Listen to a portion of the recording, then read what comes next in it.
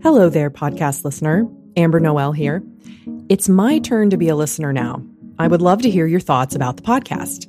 The Living Church, as you might know, is a nonprofit communications ministry with a heart for Christian unity, especially in the Anglican Communion. And we want to keep our mission sharp in all we do, including the podcast, and have fun, obviously. But would you write to me and let me know how we're doing? What's the podcast doing for you? Is it making a difference in your thinking, your ministry, your prayer life, your daily walk with your golden doodle? Do you have some hot takes on what we could do better? I want to hear it all. I might even read your comments on the next episode. There are so many great podcasts out there. I want to do more of what the Living Church is here to do and less of what it's not.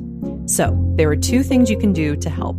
First, make sure you're following us from a podcast platform, Apple Podcasts, Spotify. Find us on the page and click follow.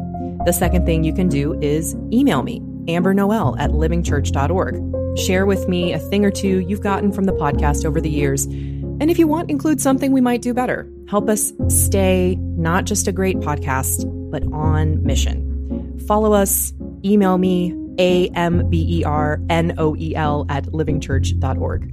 I can't wait to hear from you.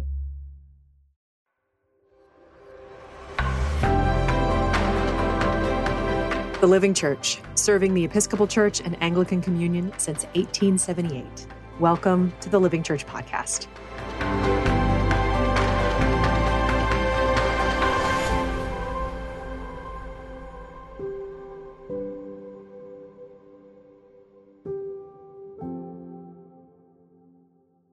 Next year, in 2023, Virginia Theological Seminary will be celebrating its bicentennial. Congratulations, VTS, on 200 years. And as part of that celebration, they have cooked up an interesting project. Send a preacher all around the world to preach in 200 pulpits. And along the way, as you're preaching and teaching, see what you can see. Learn what you can learn. What kind of survey do you get of the state of the church this way?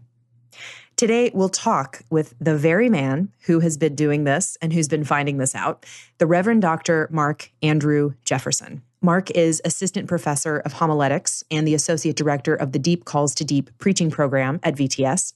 He's also taught at Pittsburgh Theological Seminary and Candler School of Theology at Emory.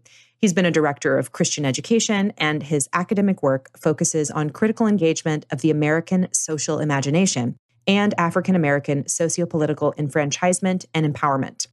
He has an upcoming book, tentatively titled The Miseducation of the African-American Preacher. I think that's a great title, even if it's tentative. I think you should keep it. He is an internationally respected preacher and teacher of preachers. He's preached in many amazing places, and we'll hear about some of those today, as well as the once-in-a-lifetime preaching project that he's engaged in at VTS. And last but not least, he is the quarterback for the seminary's flag football team, the Fighting Friars. Though I have to mention that during our conversation, he was wearing a Miami Dolphins jersey, which we both agree is probably a good character building exercise. We talk about his preaching project, about the importance of history and place, Christian unity, preaching in Cape Town after the death of Archbishop Tutu, and what revival might be looking like. Most of us are ministering week by week in a local parish, right? We're getting that intimate, zoomed-in view of what God is doing here in this spot. But what do we get from a bird's eye view? What do you see particularly when you're a guest preacher? And as a final note, we did have some audio struggles during recording, so the sound is not what you're used to, but our conversation was so fantastic, so we trust your graciousness. We hope you enjoy the conversation.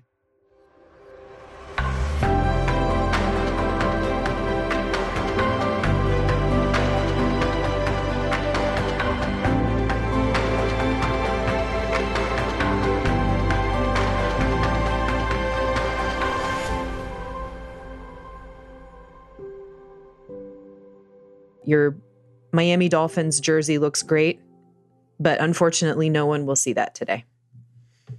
Don't worry. He just pumped his fist in the air. I was under the assumption that would be the case. Okay. You don't want any haters out there. Dr. Mark Jefferson, thank you so much for joining us today. You said you wanted to say something about how your Christmas went. Yes, I was in Cape Town, South Africa, this past Christmas, I I was scheduled to arrive the week before. I was supposed to preach at the cathedral in Johannesburg, and then I was supposed to preach at the cathedral in Cape Town the day after Christmas. The Tutu family was my host while I was in Cape Town. Wow. And so we were able to spend Christmas Eve together and Christmas Day together. And so I was unable to meet the Archbishop. You know, his health was far declined before I was able to ever meet him. But his family was my host during this time, which meant a great deal to me. And so as I was getting, as Sunday was coming, Christmas was on Saturday. We had Christmas dinner, and I went back to my hotel Christmas night to get ready to preach in the cathedral in the morning. And I say maybe around 10 o'clock, I felt terrible. I mean, terrible. Like I've never felt that bad before. So I mean, I'm throwing up. I'm in terrible shape. And all night long, I am feeling worse and worse. I finally able to get into bed. It's like 4 a.m. And I was like, okay, God, if you just let me get a couple hours of sleep, I can get up and finish working on my sermon. I get a phone call on my WhatsApp, 6 something in the morning. It's Notombi. And she said my dad just passed away. And I'm in Cape Town. I am sprawled across the bed. I just found out the Archbishop passes away, and I cannot get up. So I lay there. It's probably about 8:30, and I just said, I can't. I just said, if I'm going to die, I'm going to die on my way to the hospital. But the hospital is by the cathedral, so if I'm going to go, I'm going to go on the way. I threw up one last time. And I called Father Michael. I said, I'll be there in 15 minutes. So we start the service. Father Michael gets up and tells the people. Many of them didn't know that the Archbishop just passed away a couple hours ago. And this guy from Virginia Theological Seminary in the United States has come all the way over here to preach to us. And oh man. And then what's interesting is that, it's a cathedral's Anglican high church. So it is incense rich. And I am about to pass out, literally. So I'm just literally sitting there. Like you watch the video, I'm literally just sitting there. It's finally time to preach. But those 12 minutes and like, this isn't like a metaphor. This isn't, this is hyperbole. This is like, I literally am being held up by amazing architecture and the grace of God. Well, Merry Christmas, Mark. I mean, I have no Christmas story to compare to that. I was at home with a cold, doing a puzzle.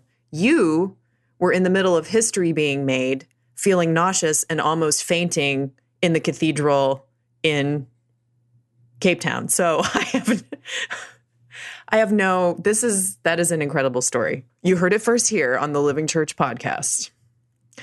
Well, I'm so glad you started with this story, Mark, because you're right. This is a perfect segue into our conversation today. Part of this preaching project, preaching pilgrimage, preaching journey that you're doing with Virginia Theological Seminary. Can you tell us about this preaching project?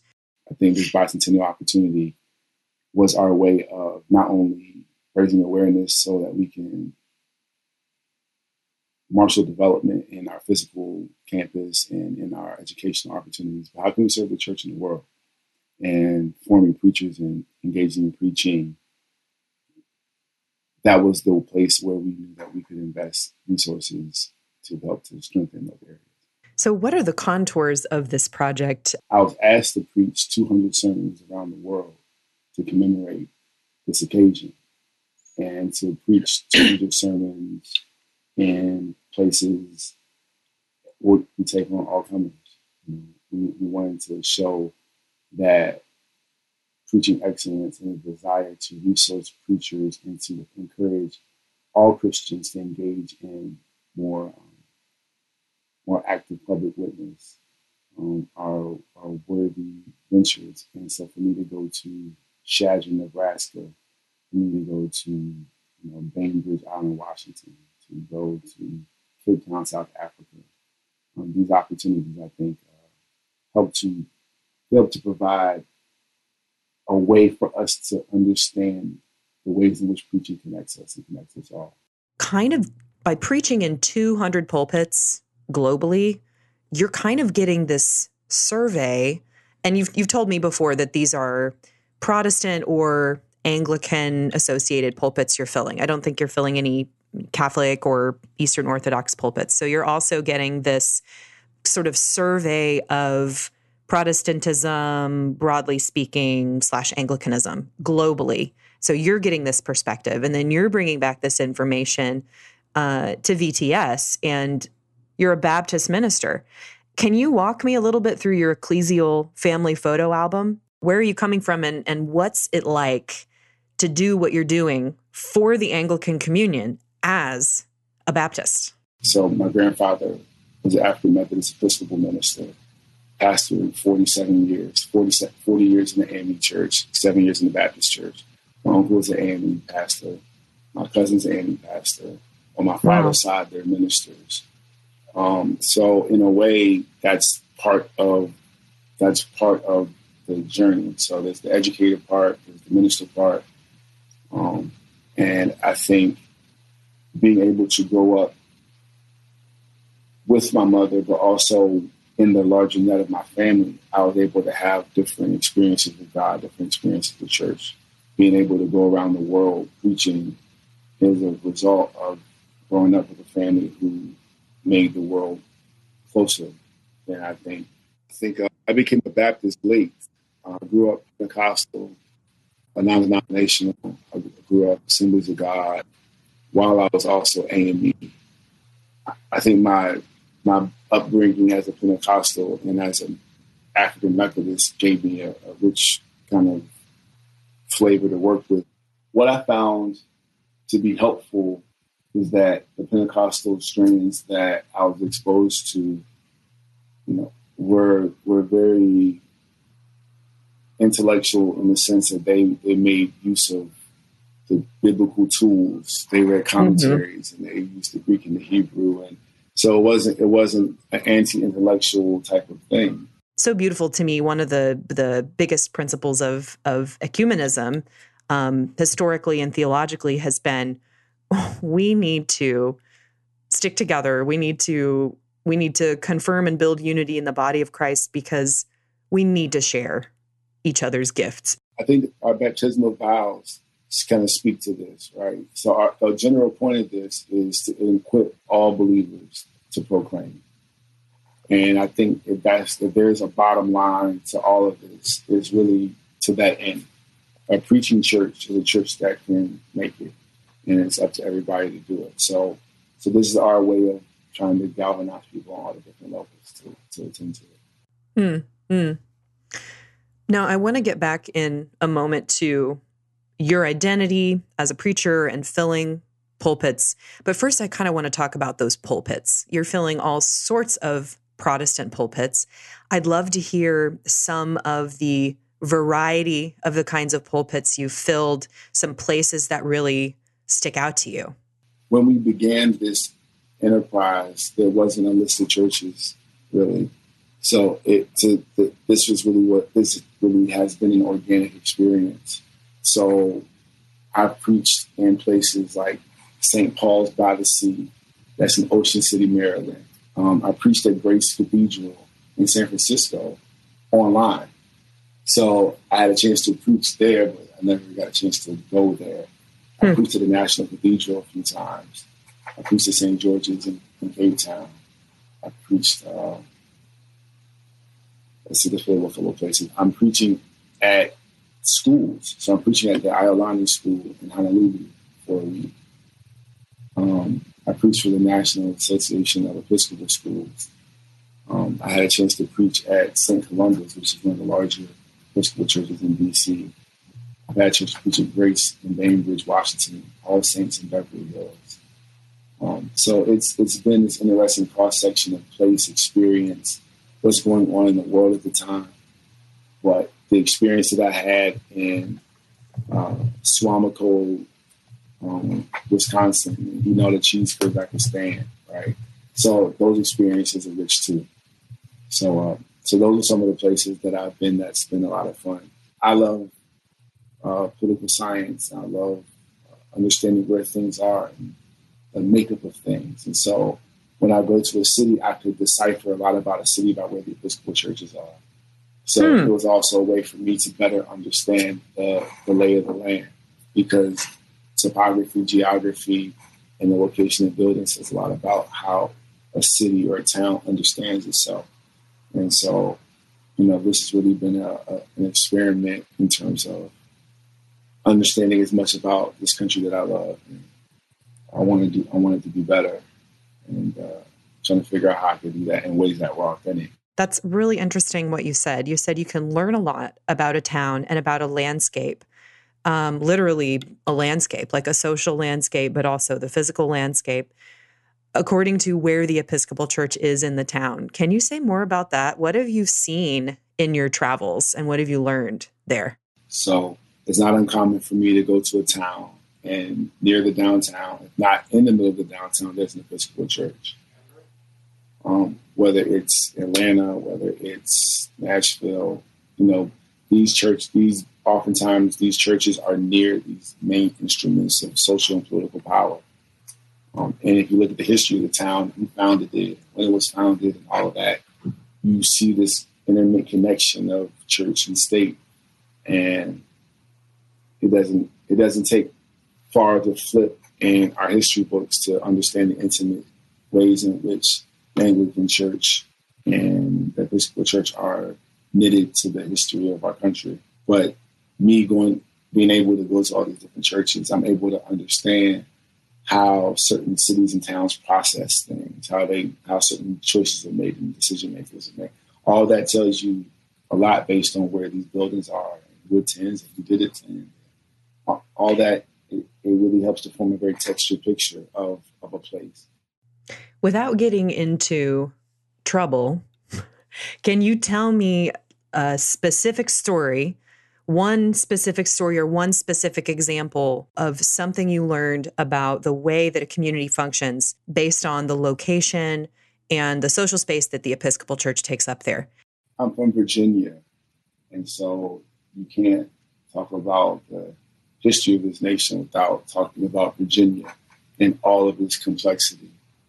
And I'm from the part of Virginia that looks at the northern part a little askew. But but that's how it's constituted. So even if you look at our election, the election of our governor now, right, is a bellwether for things to come, because at the end of the day, Virginia is much of America. So I had the opportunity to preach the 175th church anniversary of St. Paul's, Richmond. St. Paul's, Richmond was known as the Cathedral of the Confederacy in its day. It was a church of Robert E. Lee and Jefferson Davis and all of that. Richmond as the capital of the Confederacy, that was the church. So, and St. Paul's is a textured and rich place. They are not what they were, but they are still that church. And so I was invited to preach their 175th anniversary.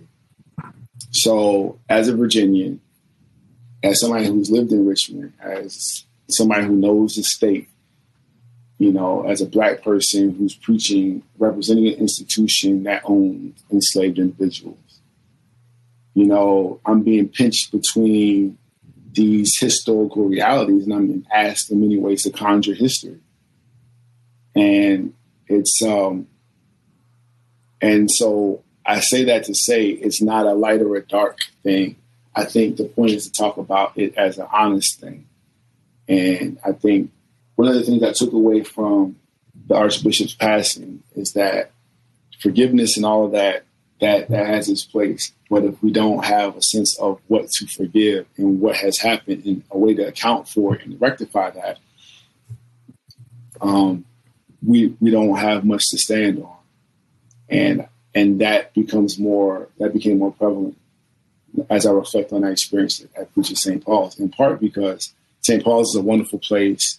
They're involved in justice work. They're at the foot of the Capitol. The part of their building was defaced from the protesters, and they left it. They left it because they understood that this is part of being here, living in this complex legacy. And that's what our seminary is doing. We're embracing it. We're engaged in reparations.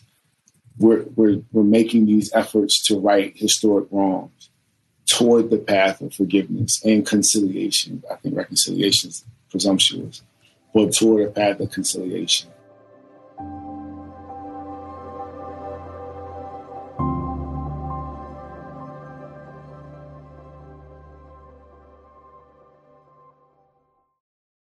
Baking powder, biscuits, and hair cream. These are just 3 things that the Living Church magazine used to run advertisements for. Yeah, we go way back. Well, it may no longer be 1910, but we're still happy to help you share the word about maybe not baking powder, but about anything that you have going on that you would like a smart, informed Christian audience to know about. Events, job openings, books, curricula, pilgrimages. If it's something that could serve Christian leaders, we will help you spread the word on this podcast. Just email me at ambernoel@livingchurch.org and we'll get you started. Email ambernoel@livingchurch.org.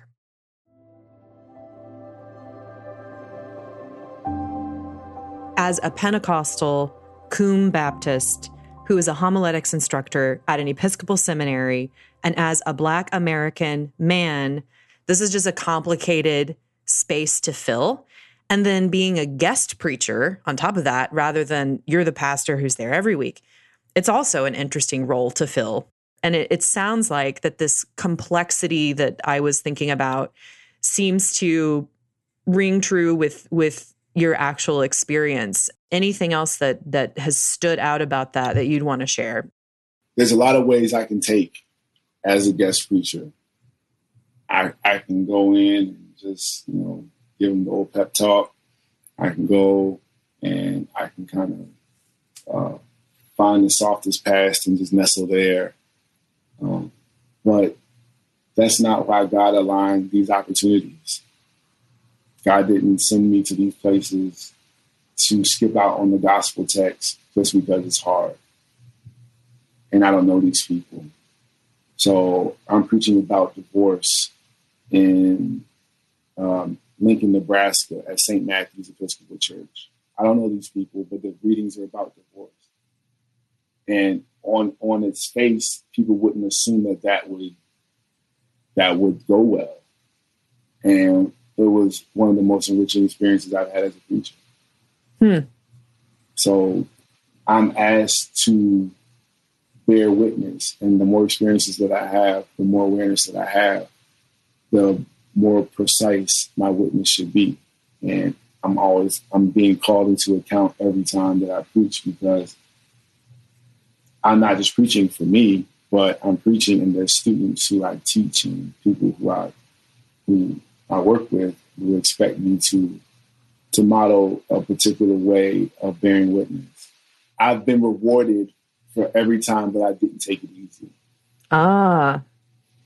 When I didn't go the easy route and I went the difficult way. I preached in September at St. Paul's by the Sea, Ocean City. And so they're in transition, looking for a rector. So I agreed to do a fill-in Sunday for them. So I've been talking with the senior warden, and we were able to pin down a time for me to come. So I went out there. And one of the major events in the history of Ocean City was this major fire experience that they had downtown at the church. Long story short, a gentleman who was on the meds and just was in a different place. Emoliated himself, set himself on fire, ran into the church, set the church on fire, killed the rector. Big thing. And so I get there and I preach. And the readings for the Sunday, the epistle reading was James, about the tongue is a fire. Oh my gosh. And that was that was the reading for that Sunday. That was one of them. I kept thinking, I can just act like this, that's not there. I can go with the gospel. But the Spirit was like, no, sir. You're going to have to be courageous. Sir, come on. So I preached the sermon. The title of the sermon was called "For a Future Forged in the Fire." And I was able to lay out the homily so that it laid over the story of what happened at the church, and talked about how some of us are incapable of handling that, and we're destructive even on accident, our failure. And so I'm laying this thing out without talking about it, and you can hear people weeping as I'm preaching. Wow. Like not insignificant weeping, like they are weeping. And I don't know if this is too much. I don't know what's going on. But I knew we had to deal with this, because whatever this church is going to be in the future, it can't be. The future is forged from this experience. It's also striking me that this is connecting to what you were saying earlier about, specifically in the United States, we've been talking about having a national identity and then communities having specific identities, different parishes having different identities, and it doesn't really do any good to ignore that. And in order for the work of honesty, recognition, taking responsibility to move forward, in order to move into the work of forgiveness, as Archbishop Tutu was always preaching, you got to do the digging. And I hear that this preaching project, in it, you have been participating in this work of digging, and also by your preaching, teaching people how to do that with the scripture texts and their lives, but also in the histories of their own churches and communities, like pulling these two things together. You're sort of teaching them how to do that by example. So my guess is that when you're preparing to preach in a pulpit that you might never preach in again, this might be your one shot. You don't know these people, like you said, that you do research on the local community. Is that true? That you go to Google and Wikipedia and hit the library? I mean, how do you prepare to do this ministry among them? For some people, it would seem like work, but I believe I'm wired this way. So when I'm going to, where am I going? So I'm going to Hawaii. So Lord willing, I'm going to Hawaii for 3 weeks. So I'm preaching at 3 different parishes on 3 different islands. And then I'm preaching a week at a school. So I'm reading as much about as Hawaii as I can. I'm understanding the Episcopal history there. I'm understanding, geopolitical history. Who are the banana people that took over and why? And, what happened? And from there, that gives me a lot to pray about. And then the text begins to percolate after some time doing that. So maybe when you're praying about what to preach, you're praying, it's like you're a traveling physician and you're praying, what prescription should I give these people? It's obviously, this probably goes without saying, but there are a lot of people that really feel, obviously there are dangers in instrumentalizing things like preaching in order to fulfill a certain political agenda. I know there are a lot of people that are concerned about that. And there's resistance, or at the very least questions about, well, shouldn't we just focus on preaching the gospel? If I preach from the scripture text, leave the rest to God, and not have to be a historian or not have to dig in the local history or not have to think about something like the economic or the racial history or dynamics of a particular place. But this just sounds like an amazing way. This just sounds like an amazing way to get into that and to do that hard work. This is about saying, who are these people? And where, if I'm in a certain place, formed by a certain culture and by a certain history, and so if my preacher doesn't understand how I've been shaped, then something's missing. The word of God might be, not really getting into all the cracks and crevices of who I am. And that's what I'm hearing, that how this method is kind of working. I don't preach partisan politics. I majored in political science. I'm not interested in preaching left and right. Jesus holds our entire enterprise in account. And I want to take that approach. And I'm able to preach in parishes that have wide ranges of beliefs, but I'm able to offer something for them to consider that holds this entire thing into account. And that's why I think I've been able to have some of the bandwidth, because I understand enough and I live in the Beltway. I understand how the minutia of this is done to a degree. So the only thing I can really offer you is Jesus's reflection upon our endeavors. And I think people have been space to hear that. And I appreciate them for doing so. Several weeks ago, when we first started communicating, you said something to me that really caught my attention that I have never forgotten. And this is what you said. You said, I have learned many things about the Episcopal Church, the Anglican Communion, and the state of public witness in these strange times. And the phrase that really stuck out to me is the state of public witness in these strange times, that in this journey of preaching in 200 pulpits globally, you've learned something about the state of public witness in our time. So considering everything that we've talked about today, if we dragged you over to General Convention or dragged you over to the Lambeth Conference, and you would come gladly, I'm sure, and we put you up at a mic and we asked for you to say, okay, well, what have you learned about the state of public witness in these strange times? What would you say to the communion? I would say that our inattentiveness to our role in history disqualifies us from being actors in what God is going to do.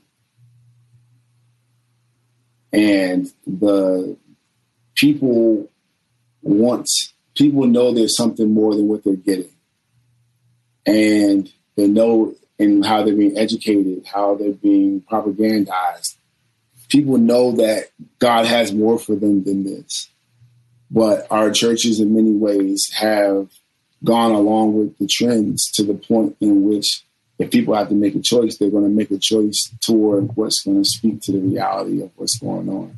So my hope is to help to continue to stir that memory so that we understand why we need Jesus and what that entails. And part of that call to be a faithful Christian, and part of that witness is recognizing the complicated nature that we all share. And not just complicated like, oh, I'm a sinner. But no, we are concretely complicit in the destruction of our world and the dehumanization of one another. And if we don't own our historical roles, but we claim the identities that come from that history, we'll continue to function in a schizophrenic way.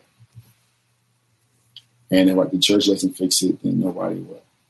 Because we actually claim a savior that reconciles or reconciles all things to himself. So we're being called to actually do that or not do that. That's what I would say. Amen. And one more thing.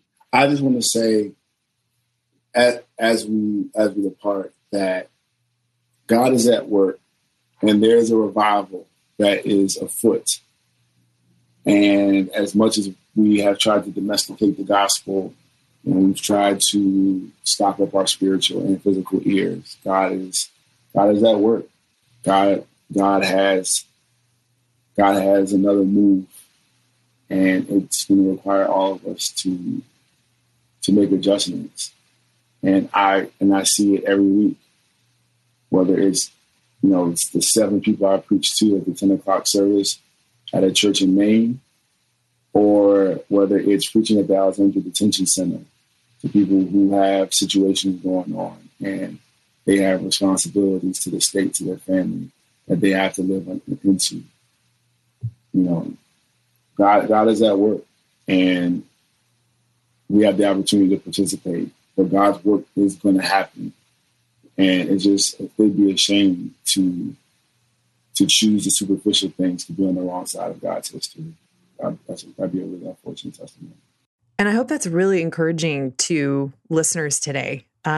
Take it from somebody who has been preaching all over the world and seeing all these different contexts, from preaching to 7 people to preaching to cathedrals, seeing all these different cultural contexts.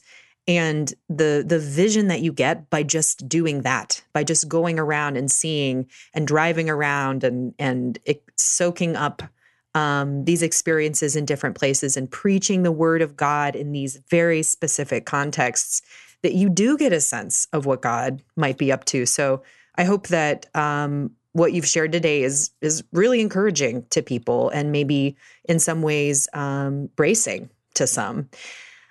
I have been speaking today with the Reverend Dr. Mark Jefferson. Mark, thank you so much for being with us today. Thank you, friend.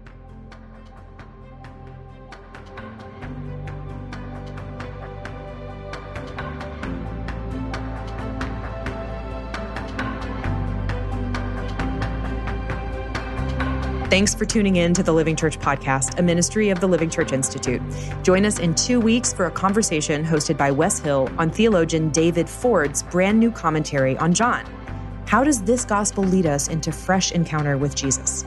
How can it transform us as leaders in the church? Wes will dive deep with David on this new book, and we invite you along for the ride. As always, I'm Amber Noel, your host, and it has been good to be with you. Peace.